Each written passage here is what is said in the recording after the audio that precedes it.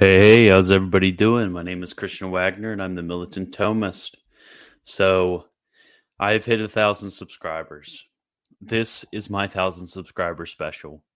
I will, for once, actually at least attempt to engage with a Protestant view on something. I'm not an apologist nor the son of an apologist, and this will be a one-time thing, so enjoy it while it lasts. And you can ask questions and everything and all that such stuff. The wife got a new sparkling water. I'm not sure what I think about it. The virgin drink sparkling water versus the Chad just die and drink Coke. Okay, so I made a little slideshow to just to help me out here. Let me go to slides. Let me add it. Oh, gosh.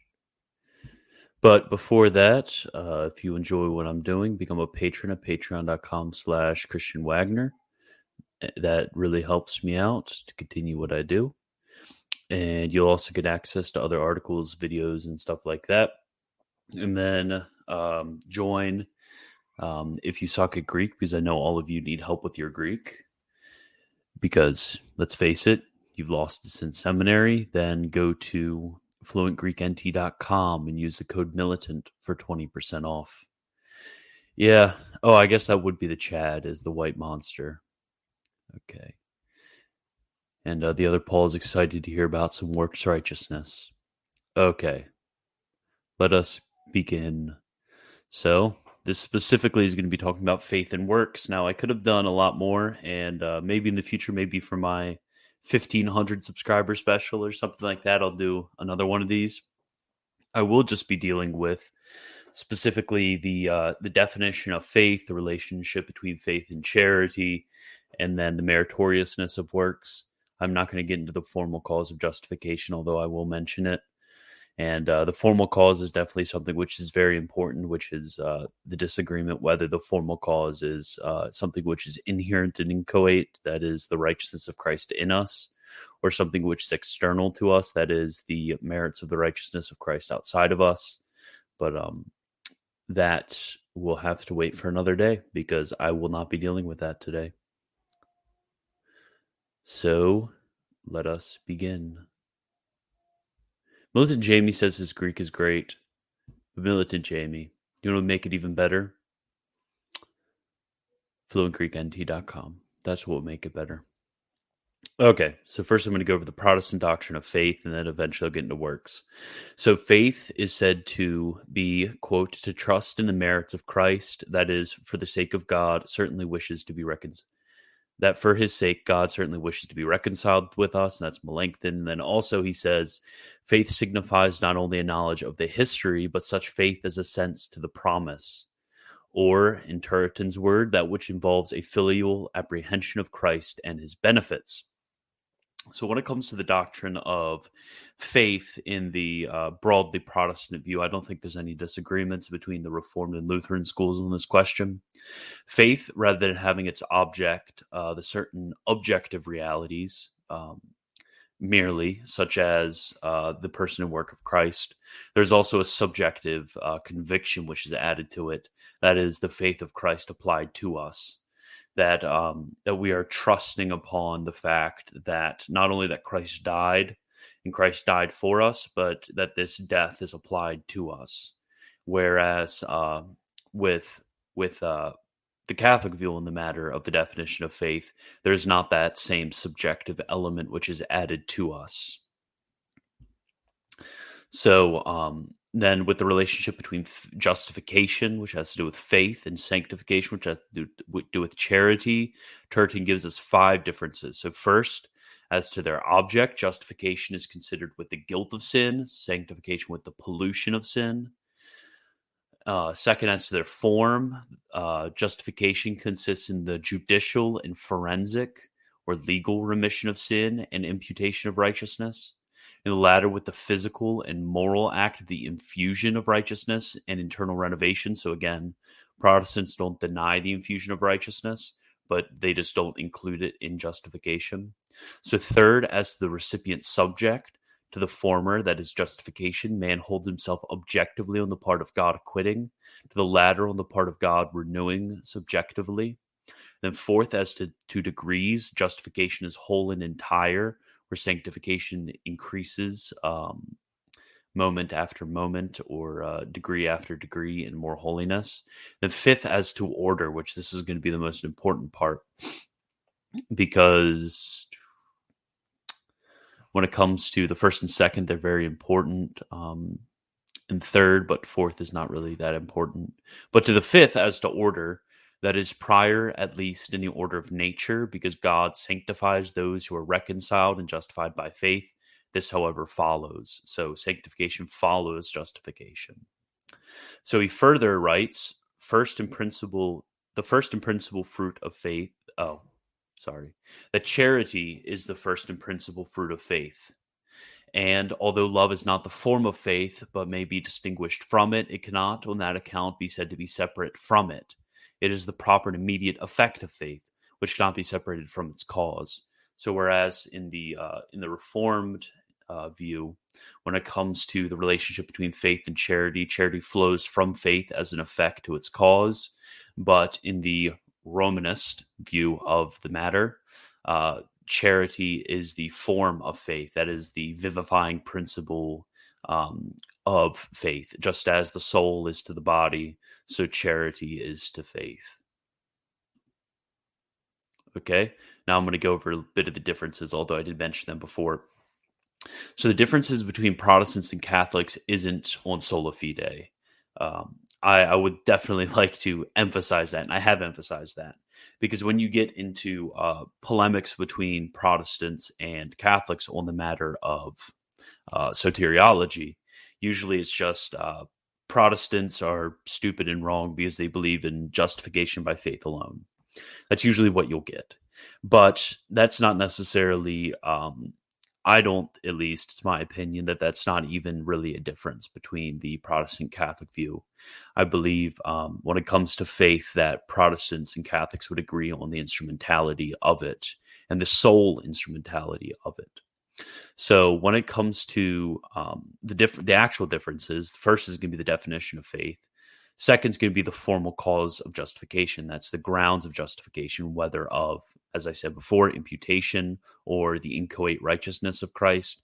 And third, on satisfaction, which is referring to works as satisfying for the temporal effects due to sin, which I also am not going to cover. I'm just going to cover the definition of faith, and then charity and faith, and then merit.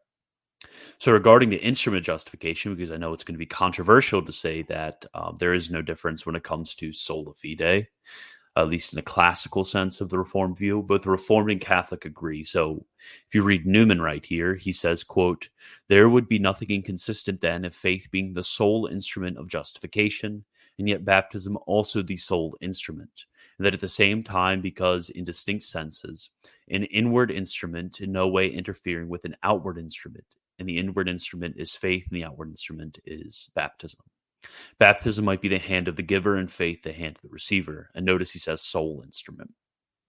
And then Turretin basically says the same thing. He says, quote, "Although the sacraments are external means applying grace and justification, this does not hinder faith from being called the internal instrument and means on the part of man for receiving this benefit." So now the first error is going to be the equivocal use of the term faith. Okay. So faith is not taken in a subjective sense, rather it's taken in an objective sense, the conviction of the articles of faith. So under a Protestant view of faith, included under the belief in the person and work of Christ is also a belief and firm conviction in the application of the person and work of Christ. Well, actually the effect of the person and work of Christ on you. So in a Catholic view, it's the conviction of the articles of faith, the objective reality of the person and work of Christ as revealed by God, not necessarily as applied to us. And then Hebrews 11:1 says, "Now faith is the substance of things hoped for, the evidence of things not seen." But faith in the subjective sense would be liable to deceit and mere conjecture. And a good example is that in the matter of faith, that Christ justifies those who have faith in him, not necessarily the conjecture that I have true faith and am therefore justified by him. Such a thing cannot be known.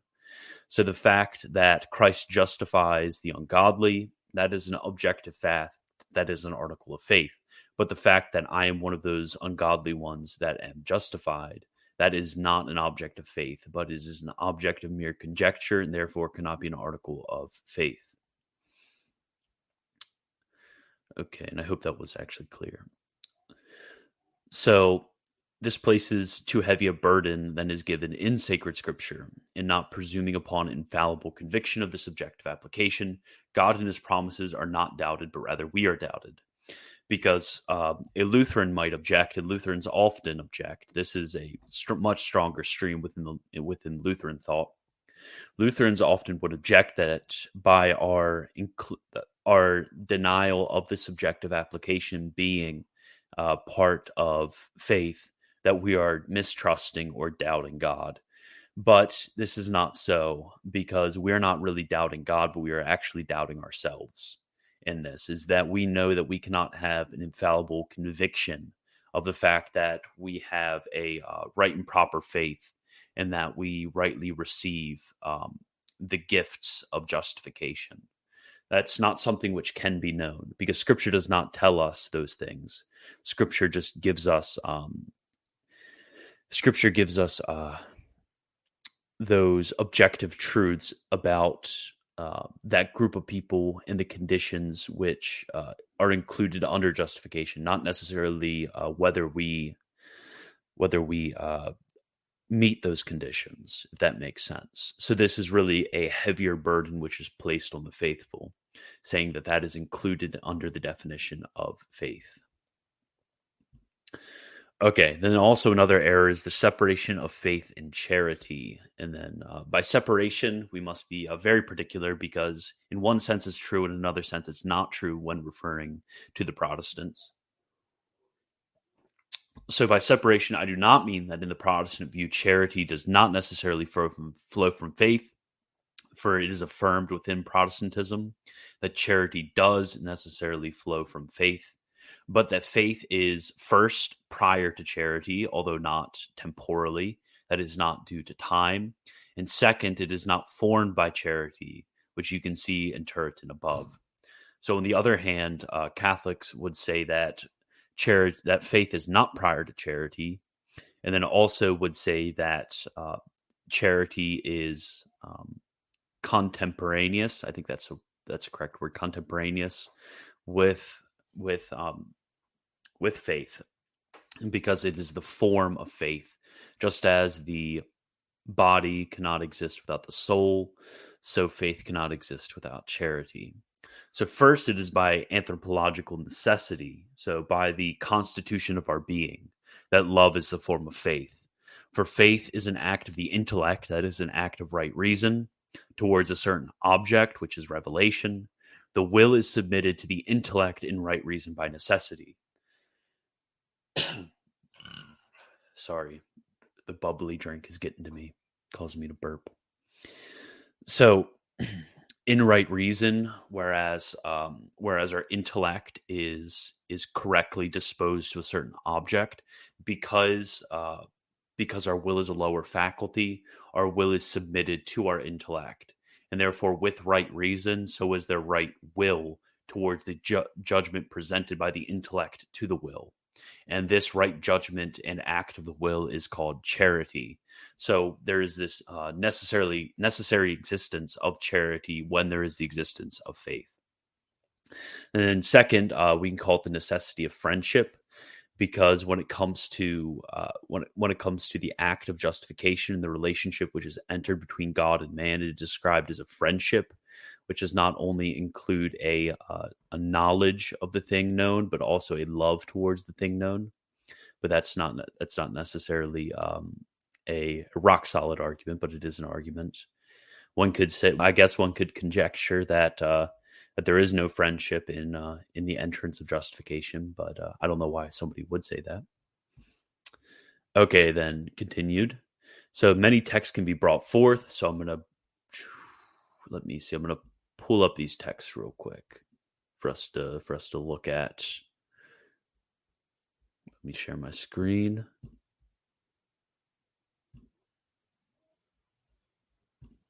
Okay.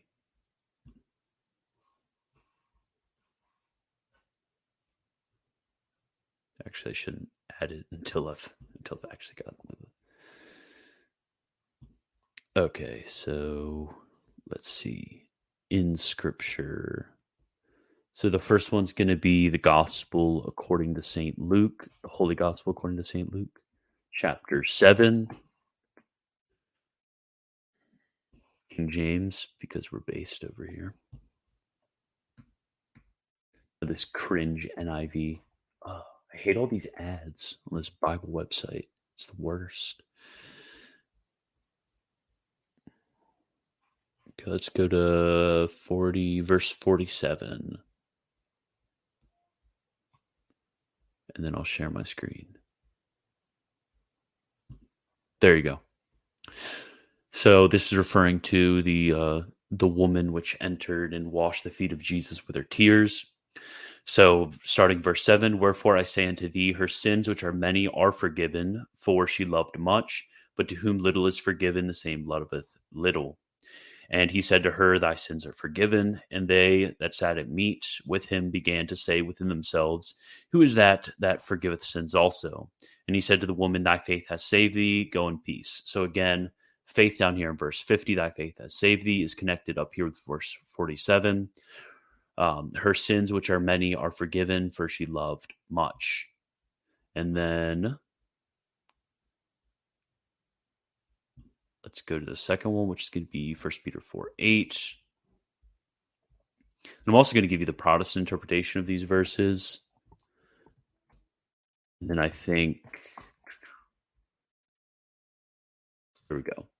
And above all things, actually, let's just put the whole chapter. We don't read verses out of context.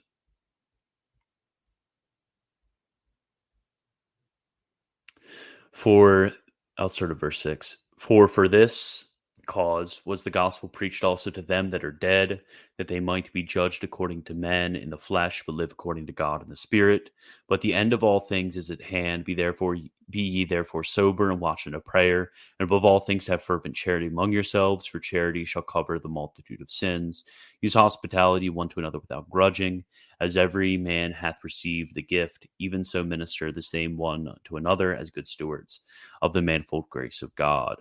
And then here, having fervent charity among yourselves, and then on that theological principle that charity shall cover a multitude of sins. And then I know the other Paul, I know. Keep coping in the comments. I told you I'm going to give you the Protestant interpretation. Don't even comment on here. Okay.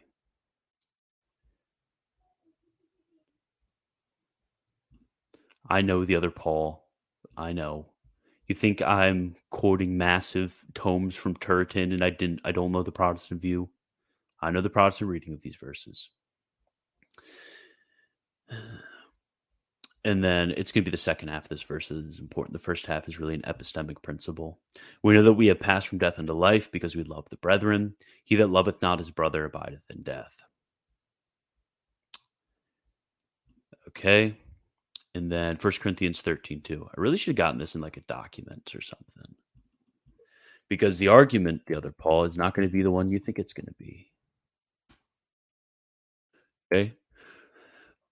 Though I speak with the tongues of men and of angels, and have not charity, and become as a sounding brass or a tinkering cymbal, and though I have the gift of prophecy and understand all mysteries and all knowledge, and though I have all faith, so that I could remove mountains, and have not charity, I'm nothing.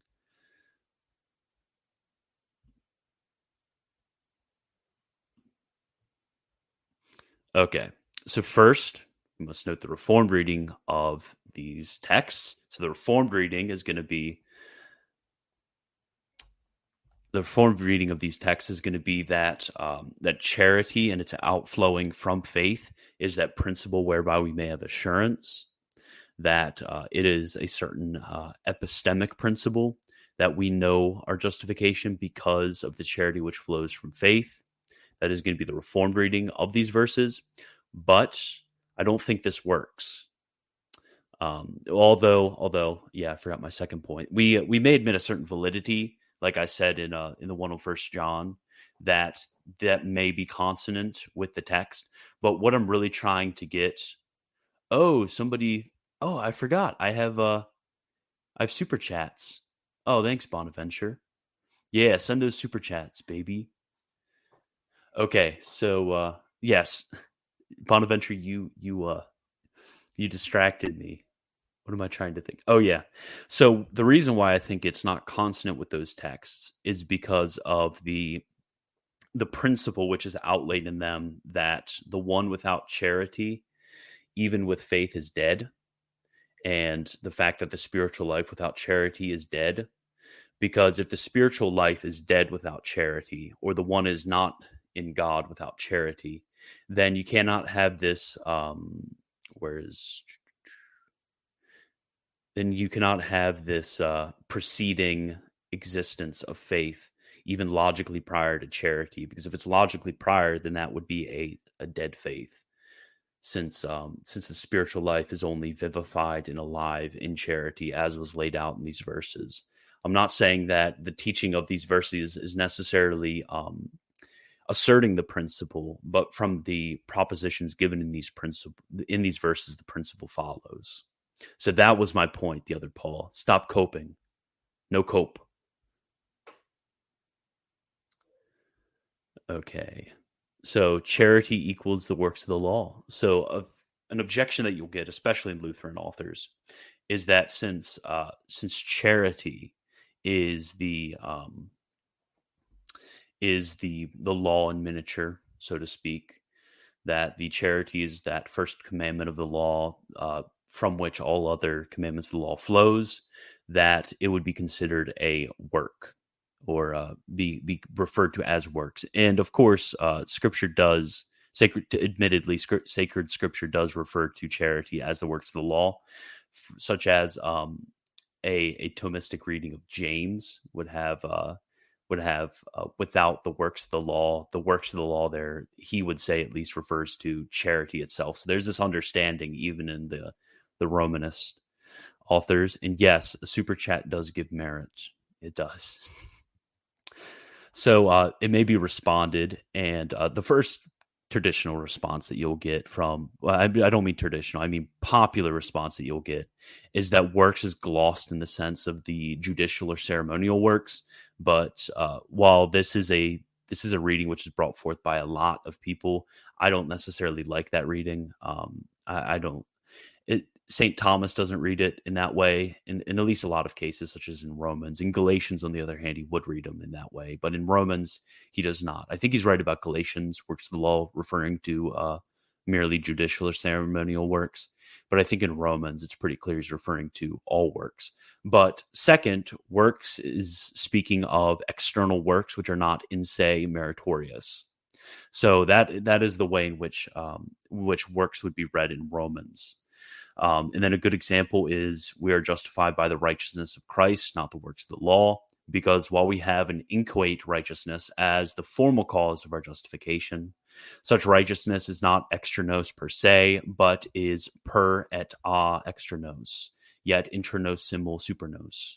So that may be very confusing. So the righteousness is not outside of us per se, but it is by and from outside of us, yet it's inside of us and above us at the same time.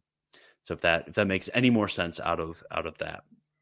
So the works are referring to external and meritorious works, not necessarily referring to charity, which would be a gift. So that's the reading. And then also it is supported by the reading of the righteousness of Christ, in opposition to the works of the law, because the righteousness of Christ is not our works, but the righteousness of Christ is something that does exist in us.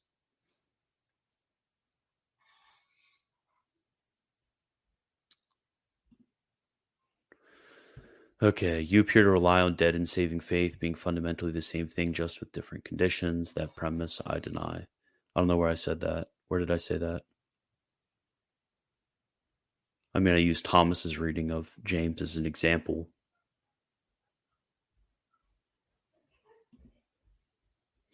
Okay, now let's get to merit. But first I'm going to try to think what the heck the other Paul is trying to get at. Try to stretch my small mind to the big brain of the other Paul.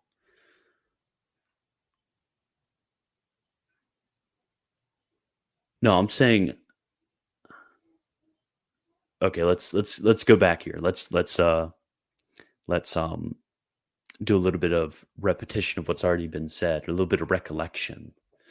So it's my fundamental conviction that the definition of faith itself is an issue when it comes to Protestants and Catholics.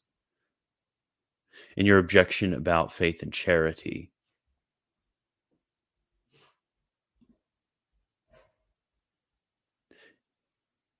I can barely recollect it now. Yeah, with the but even within the Reformed view, there's an understanding of the difference between fiducia and then a mere historical faith. So I'm not really understanding what's going on here.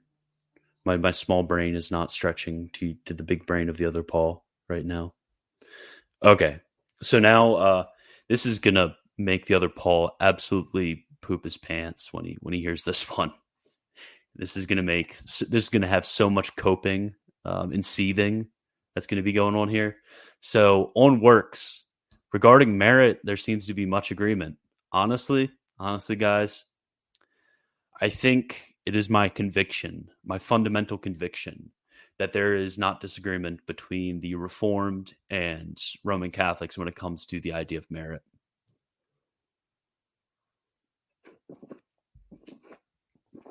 Okay, so first let us establish what we mean by merit.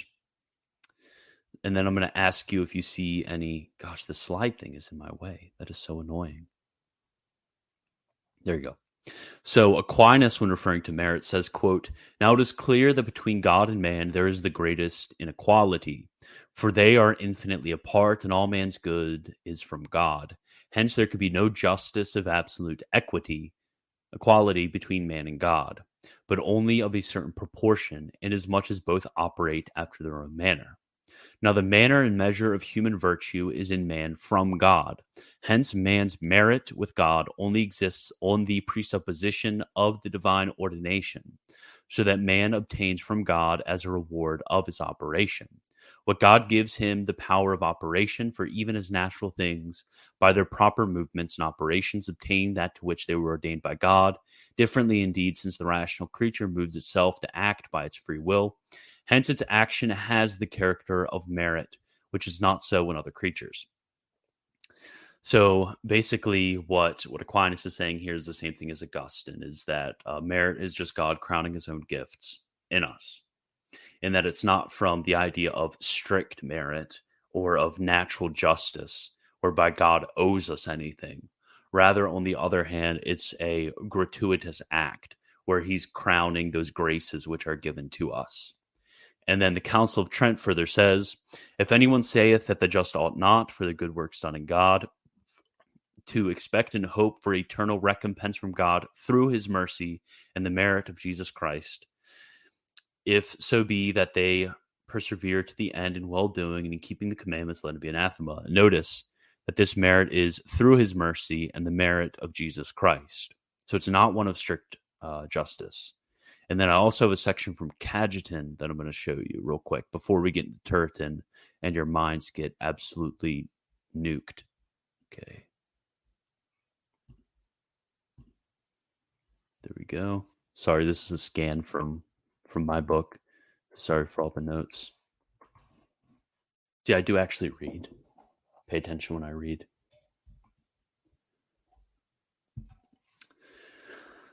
Okay. So merit is said of a voluntary work. Wait, is this the... Yes, it is.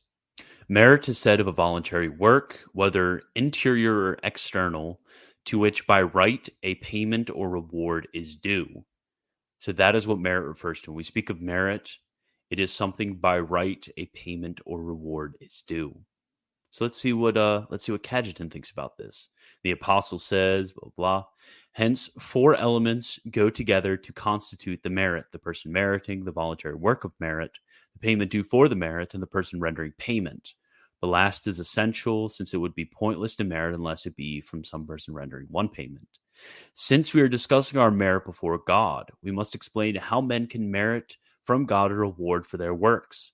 It appears problematical that God would by right render payment for our works, since between God and ourselves there is no right, strictly or absolutely speaking.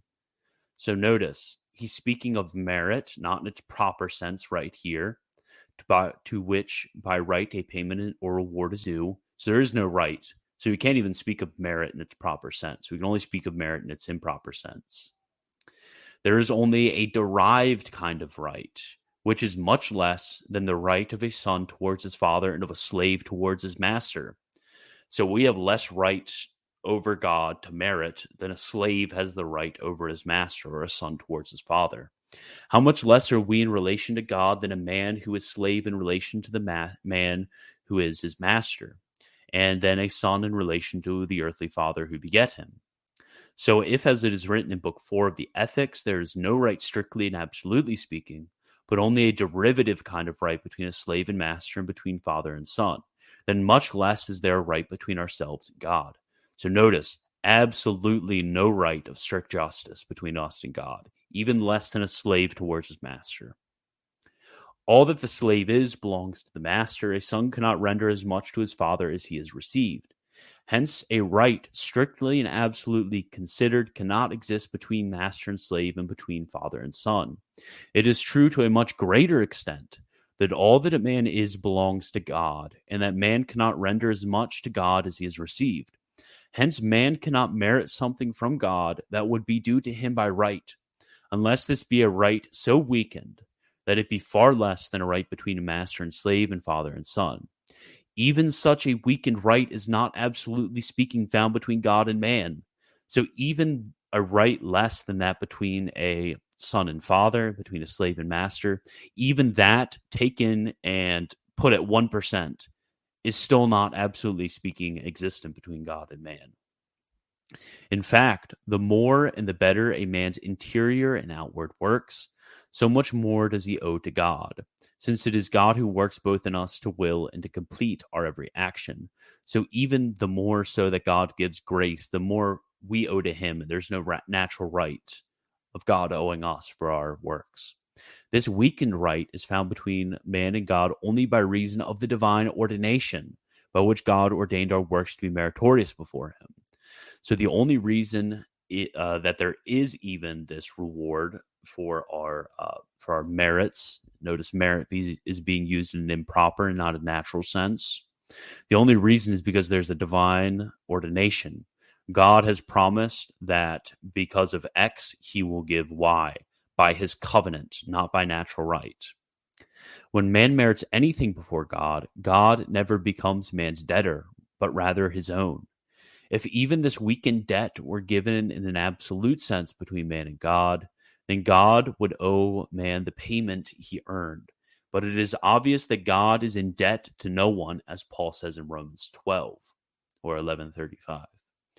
God is therefore indebted to himself alone, that he should carry out his own will, by which he granted that human works would be meritorious, so he would render to man the reward for his works. This is undoubtedly true about the simple and absolute sense of merit. In other cases, an agreement is presupposed between God and man on some matter, as among men when a master makes a pact of some kind with his slave. In this case, a right can arise between master and slave. Thus, if God deigns to make a pact with man, a right can arise between man and God with reference to the matter of agreement. So again, covenantal. It's a covenantal merit, not a merit of natural right. We often read in the Old Testament that God deigned to enter covenants with men. Genesis 9 records God's covenant to never again permit a flood over the whole world. Genesis 15 describes God's covenant with Abraham concerning the land of Canaan, which was to be given to his offspring. Genesis 17 tells of the covenant of circumcision. In Exodus 24, Moses says this is the blood of the covenant, and so on and so forth. These texts make it clear that there can be in our works an element of merit, even by right, with reference to the reward concerning which an agreement has been made with God. So where is there right of merit by right? Only with reference to the reward concerning which an agreement has been made with God. So only covenantal. So not by strict right, but only by covenantal right. Keep in mind, though, that to whatever extent there is a pact between God and man concerning a reward, still God never falls into our debt, but only in debt to himself. For in view of the agreement made, there is due to our works the reward on which was agreed. God does not thereby become indebted to us regarding this reward, but rather indebted to his own prior determination, by which he deigned to enter a pact with us. Consequently, we profess in full truth that God is indebted to no one but to himself. One can therefore ascertain a double aspect of merit before God in our works. There is first the weakened right, and second the agreement. And remember, the weakened right is covenantal, and it is also not taken in its proper sense. But never is God indebted to us. Okay, so now we got this right here. There you go. Thank you, Bonaventure. Okay, so it is my conviction that that right there is in complete and total agreement with the Reformed. I'm going to prove it right here. Let's see what Turretin says. So Turretin in his... How do I get that slide? There you go. Turretin in his statement of the question in regard to merit, he is going to make a few denials of what this question is and is not about.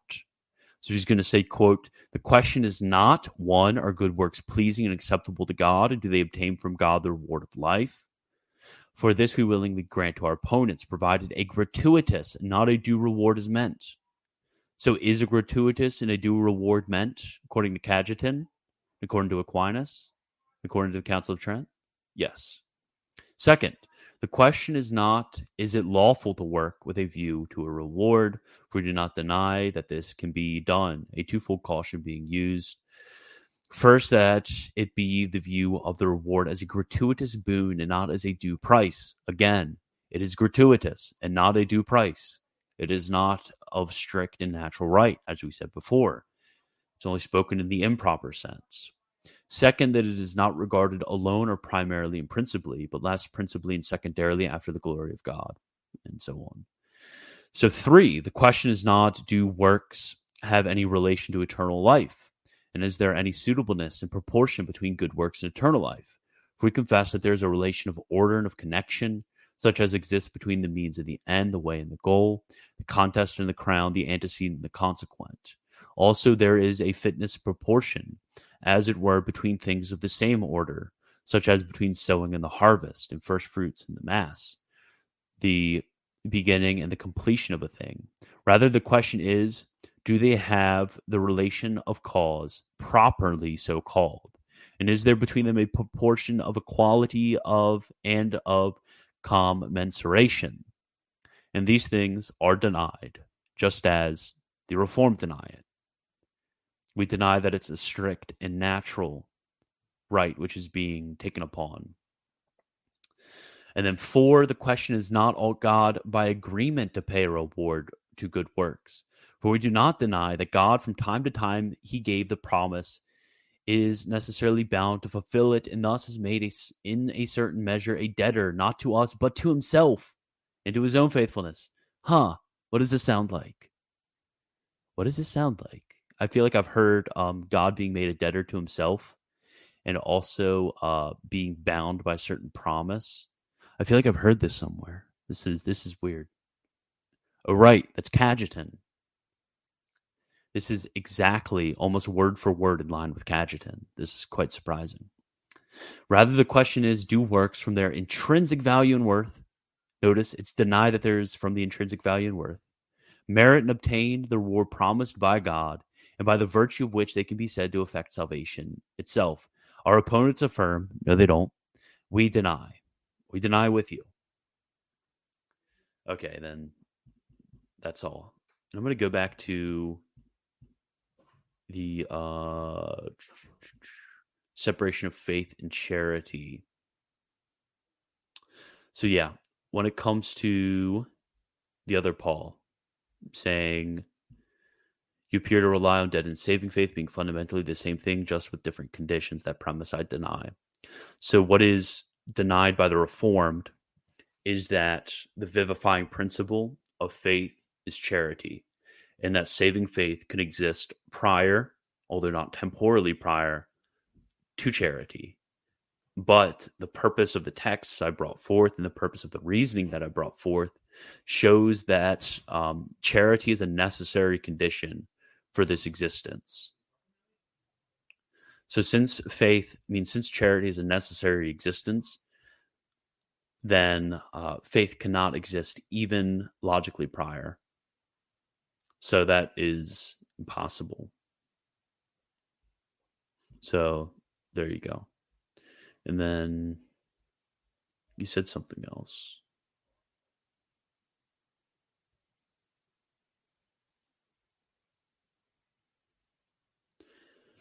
Okay, so he's, again, this is the whole state of the question.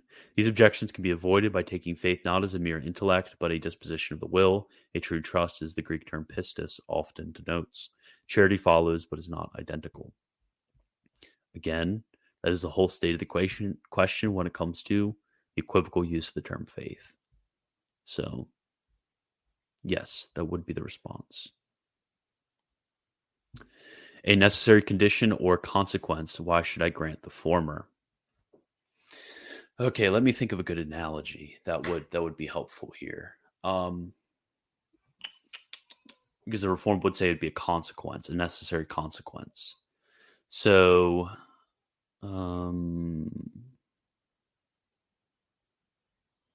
it'd be like saying, in order for grilled cheese to exist, there needs to be bread. That is a necessary condition.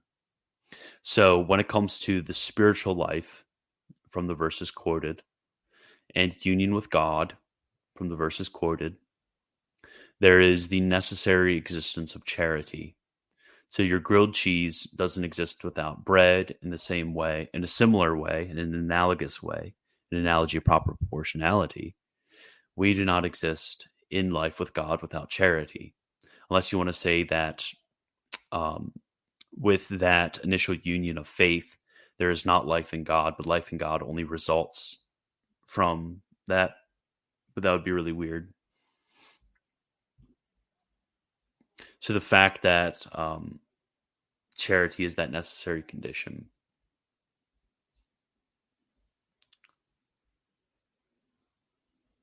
Okay, any other questions?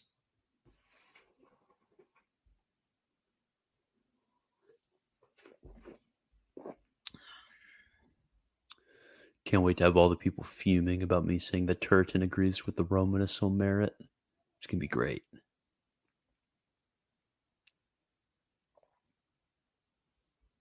Oh yeah, I forgot I have super chats now. They can be used in the Pope Michael.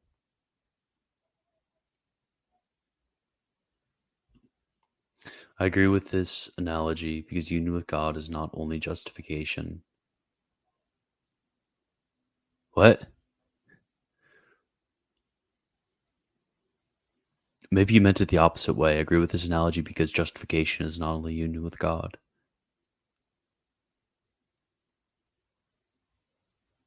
Okay. I'm gonna step right on out of here real quick while I'm ahead. Okay. So thank you guys for hanging out.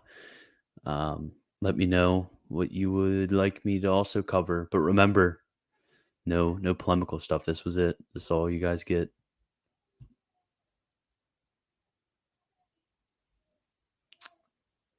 Okay. So thank you, and do penance, for the kingdom of God is at hand.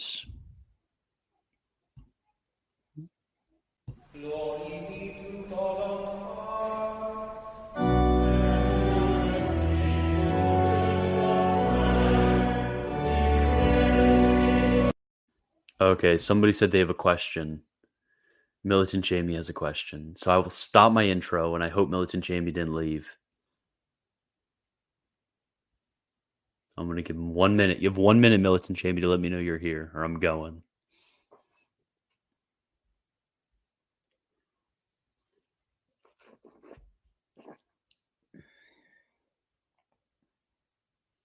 Yeah. Also, I think the another important point when it comes to charity being the form of faith is I think the idea of faith working through love being love, which is resultant from faith, is kind of a cope reading.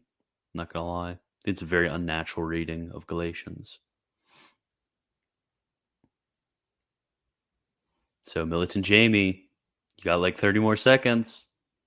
Better let me know you're here. I stopped my whole outro for you, Militant Jamie.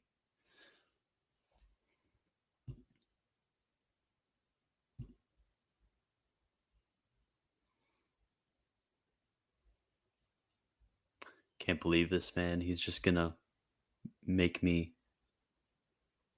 Oh, Protestant Apologetics 100. Your mom is a cope reading.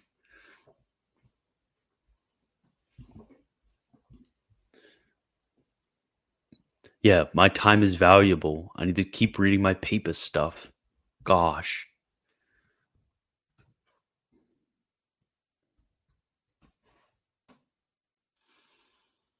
Okay.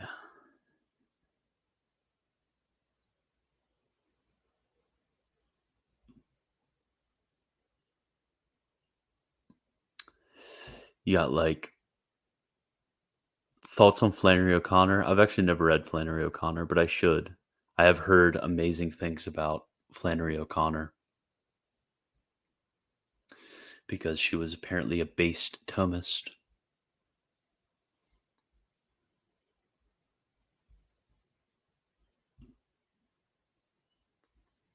Dang, you're really going to do me like this, Militant Jamie? I can't believe you. Maybe he was just trolling. Okay, if any of you else have questions, I'll stick around for like another minute.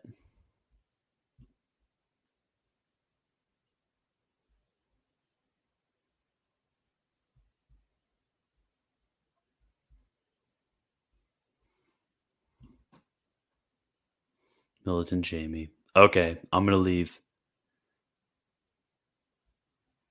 Who wrote the supplementum?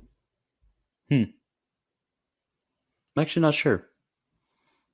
But I know who, well, it's really who collected the supplementum, not really who wrote the supplementum. St. Thomas wrote the supplementum, but it was just collected by his students from his lectures on the commentary on the sentences. So it's still all. I remember I saw this one of these Reformed Thomist guys a while back when James White was quoting the Summa about purgatory, and the guy said, "Be careful, that's part of the supplementum. St. Thomas probably didn't believe in purgatory." And I'm like, dude, he obviously did. Like, read literally all of the rest of his writings on it. What's your phronema? I have the noose of Christ, dude. Order of things to read before the Summa. So his commentary on the Ten Commandments, his Articulis Fidei, that's the Articles of Faith, his commentary on the Ave, the Rationibus, I think it might be Rationibus, Fidei, his reasons for the faith, and then his Compendium Theologiae. And once you've read all those things, you should be well prepared for the Summa. I'm thinking eventually I'll just kind of do a video commentary sort of thing on all of the basic texts, like I'm kind of doing on his Articulis Fidei, his Martelency, Karl Marx. Did he say something up there that I missed? No, listen, Jamie, if you come back and ask a question, it's going to have to be like a $500 super chat for me to answer it. No, I don't see anything. The Anglican view on icons. Which Anglican view are you talking about? There's plenty of Anglican views. I'm just being cheeky. So there's some that'll say that there's really three views. There's a strict Reformed view, which denies the making of icons. There's a more moderate Lutheran view, which would, well, Lutheran-esque view, which would affirm the making of icons, but not necessarily the veneration of icons. And there's kind of an Anglo-Catholic view, which would basically be Nicaea too. Submit to Henry of Ghent. No, Henry of Ghent was so lame. He tried to get St. Thomas axed, and then Henry of Ghent got axed, and now nobody knows about it. I actually have a volume from Henry of Ghent. Right, where is it? Right there. I think it's that one. Right there. That's his its own free will. So that's the only thing I've read from Henry of Ghent. Seems pretty lame, especially since he hated St. Thomas. Okay, I'm done waiting for you, Militant Jamie. I hope you watch this later and feel bad about it. Okay, thank you. Become a patron. Follow me. You know what to do. And bye. Do penance. Oh, wait, there's another comment. Gosh. Oh, man, people are asking. Okay, what if Aquinas lived to be present at Lyon 2? He would have definitely convinced all the Greeks, because he had his work against the errors of the Greeks. He would have just went in there and just smashed and dashed. Where was it? St. Thomas dismissed Bede on the non-predation of animals as unreasonable. I have to remember reading it. Thomas contradicts Basil, contradicts Moses in Genesis. I don't know. I haven't read that section. Well, probably have read it. I just don't remember. I don't remember the controversy. Okay. Well, in the words of what is his name? I think it's like Abba Jacob in the Sayings of the Desert Fathers. I don't know. Okay. Do penance.